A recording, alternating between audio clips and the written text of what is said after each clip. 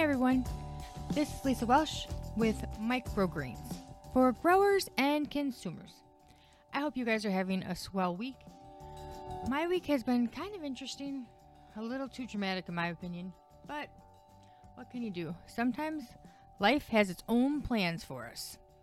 So today we are going to talk about our next vegetable, microgreen, that we're going to discuss the nutritional benefits on, which would be turnip. Now, interestingly enough, I did not know all these things about turnips because honestly, if I was a little girl, I thought those things looked really weird and I didn't want to eat them. Now that I'm a full-grown adult, luckily my perspective has changed. So, ready for our fun facts? Fun fact number 1. Did you know that turnips are among the oldest and hardiest of vegetables? They used to grow wild in Siberia when dinosaurs roamed the earth. And they got an early reputation as a food for poor people and farm animals. Some evidence shows that the turnip was domesticated before the 15th century BC. It was grown in India at this time for its oil-bearing seeds. The turnip was a well-established crop in Hellenistic and Roman times, which leads to the assumption that it was brought into cultivation earlier. And in Roman times, the turnip was the weapon of choice to hurl at unpopular public figures anyway.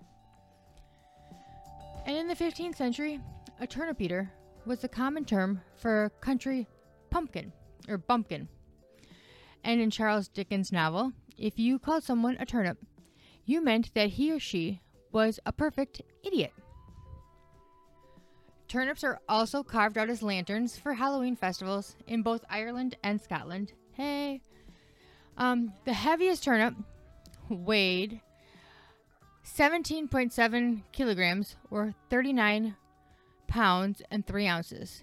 It was grown by Scott and Marty Robb from the United States, who presented it at the Alaska State Fair in September of 2004. That's a long time ago, but that's a really big turnip. Could you imagine eating that turnip?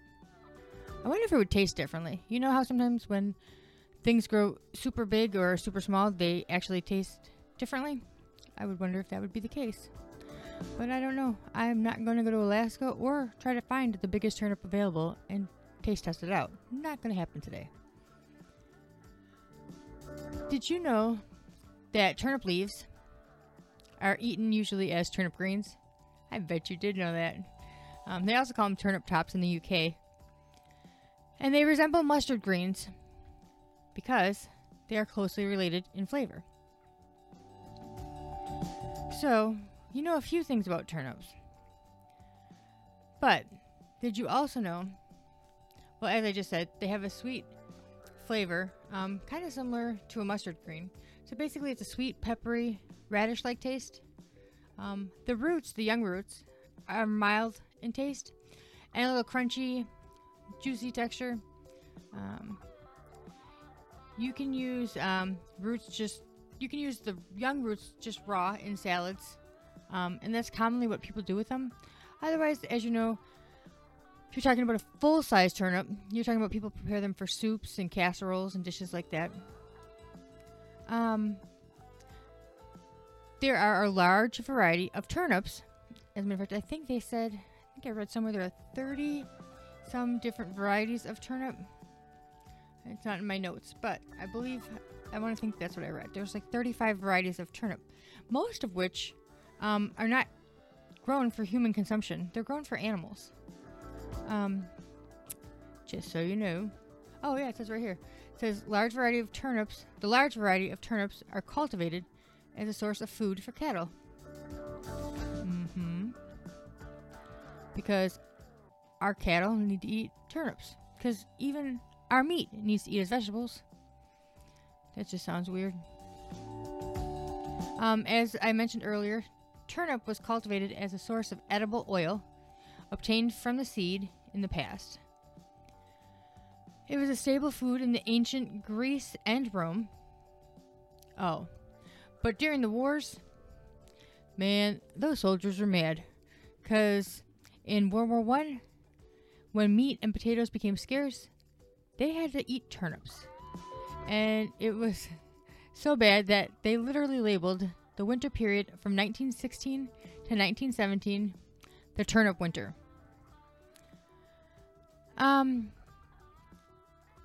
So, why do we care about turnips? Like, what are they going to do for us? Are they good? Are they good microgreens? Do they taste yummy? They do taste yummy. But why do they matter? Look, if you don't know this by now, then I don't know why you're listening to me. But listen back, listen up. I personally believe that these vegetables, microgreen vegetables, because of their increased and amplified nutritional content is so significant. I think you're a fool if you're not eating them. I mean, that's just the bottom line. I was actually at a meeting yesterday. We were talking about the town opening back up and, what was our biggest thing. And honestly, it's not the COVID that I'm worried about. It's the education of the consumer that doesn't realize that plants are medicine. And that we need to really be careful of what we're eating and what we're fueling our body with. Because we wasn't meant to consume McDonald's. Just so you know. Okay. And I'm definitely not better than anybody. I consume McDonald's way too often. Yesterday was Taco Bell. Just gonna keep it real. But I'm trying, and at least I'm educating myself. And apparently, if you're listening to me, so are you. So awesome. So, let's see. So what are turnips good for? Or what are they high in? I guess that's probably usually the next question we go with. So, turnips are high in fiber. They have 233 milligrams of potassium. They're very low in calories, of course. So, with them being high in fiber, they help reduce inflammation in the colon. Look, this ain't comfortable, but it does reduce the inflammation of the colon as well as the risk of diverticulitis. Ooh, I think I almost nailed that word. Similarly, I didn't nail that one. A diet filled with vegetables high in fiber can help relieve, we're having this conversation, constipation, and promote regularity. Research has shown that those who consume high amounts of cruciferous vegetables, I can say the word, but I cannot say it today. Oh, you know what I'm saying. I'll put it in the show notes because for some reason, as I try to speak that word, that's weird. It won't come out.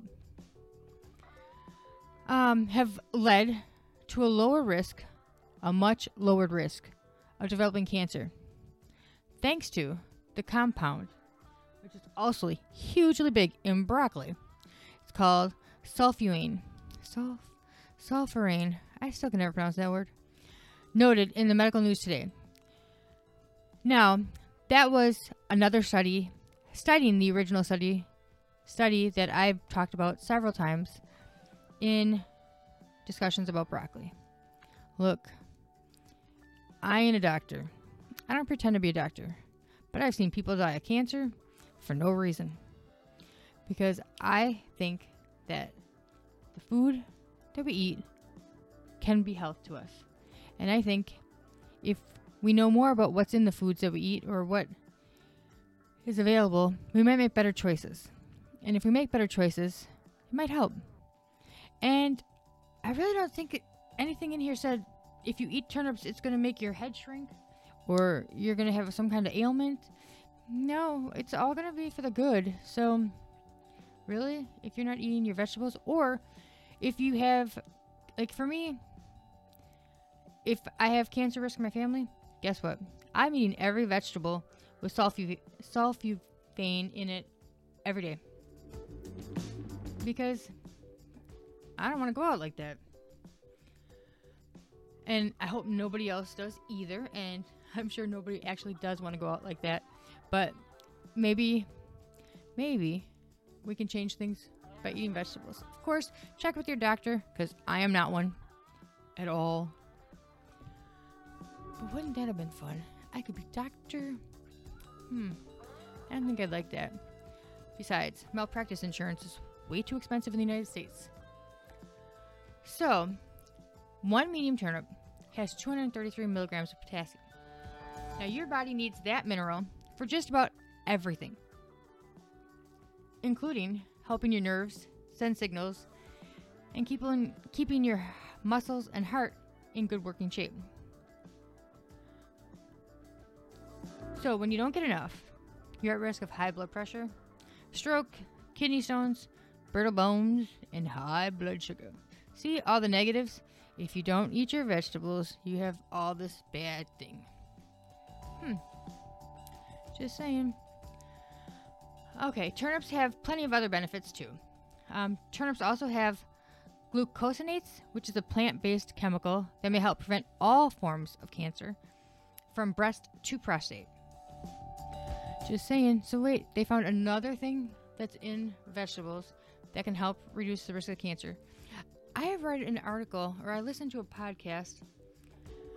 I don't know if it was someone's theory or if it was actually fact. So I haven't fact checked it, but I'm just going to say it anyway. Just because I'm very curious, and if you do know anything, shoot me a message, because I would love to know more.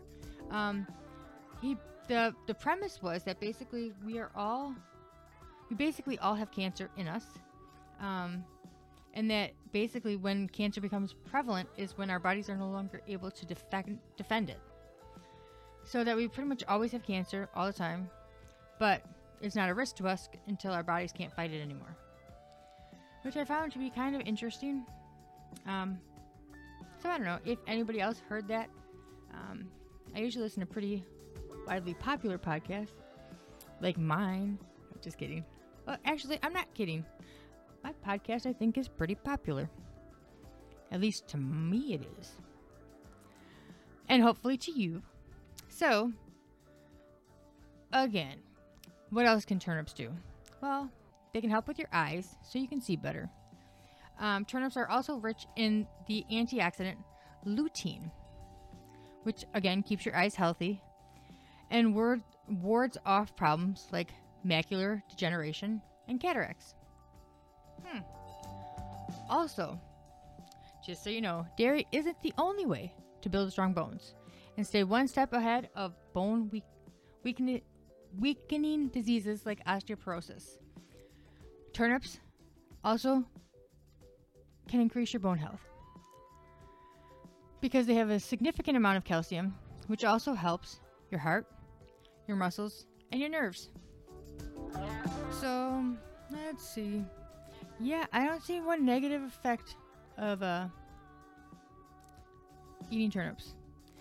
Now, how do we grow turnips? What do we do with turnips? Do they really taste good? And have you ever seen the big bulbs? See, a lot of times people confuse turnips with rutabaga. A lot of people also assume that they are, what do they think? Oh, a root vegetable. But they are not. So, let's see here. What you want to do when you're growing your turnips. Okay, we grow microgreens, so we're not talking about growing crops in the yard. But if you would like to grow them in your yard, you can certainly Google the Old Farmer's Almanac, and they have great tips and whatnot, always right there for anybody trying to grow the full-scale vegetable. I just would like to take the vegetable at its smallest version with the most amount of nutrients and eat it there. So pretty much turnips are very easy to grow. They're basically what I would consider a green microgreen, which means put them on some felt, put them on any kind of substrate, give them some water, and they're going to grow. They're fast to harvest. I think they're a 7 to 10 day crop. Pretty fast, delicious. I think they actually taste better at that younger stage than they do when they get older. because they're more tender. So, what you want to do is just plant them like you would any of your other brassica family. And also just, they like a dry bed, but a wet head. So, you want to keep it kind of dry, but wet at the top. So, those are about the things that I got for you. Now again, with all your microgreens, you don't want to consume them. You don't want to cook them. Why? Why would you want to cook them? Or why don't you want to cook them? That's a better question. Well, if I cook my vegetables, it's the same thing as in I've cooked the nutritional content out of them. Same thing with like canned peas or whatever. If I heat them to such a temperature, there's no nutritional value there. Same thing with iceberg lettuce.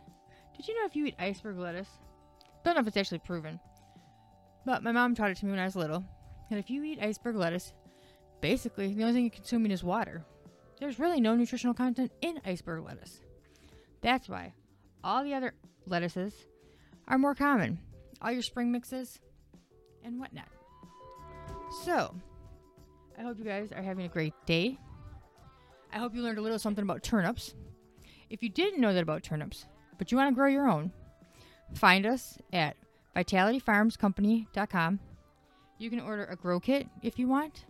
If you don't want to do a whole grow kit and you just need some seed, you can buy seed packets from us. Or if you need a larger quantity of seed, shoot us an email at info@vitalityfarmscompany.com and we'll get you a quote depending on what the volume is that you need.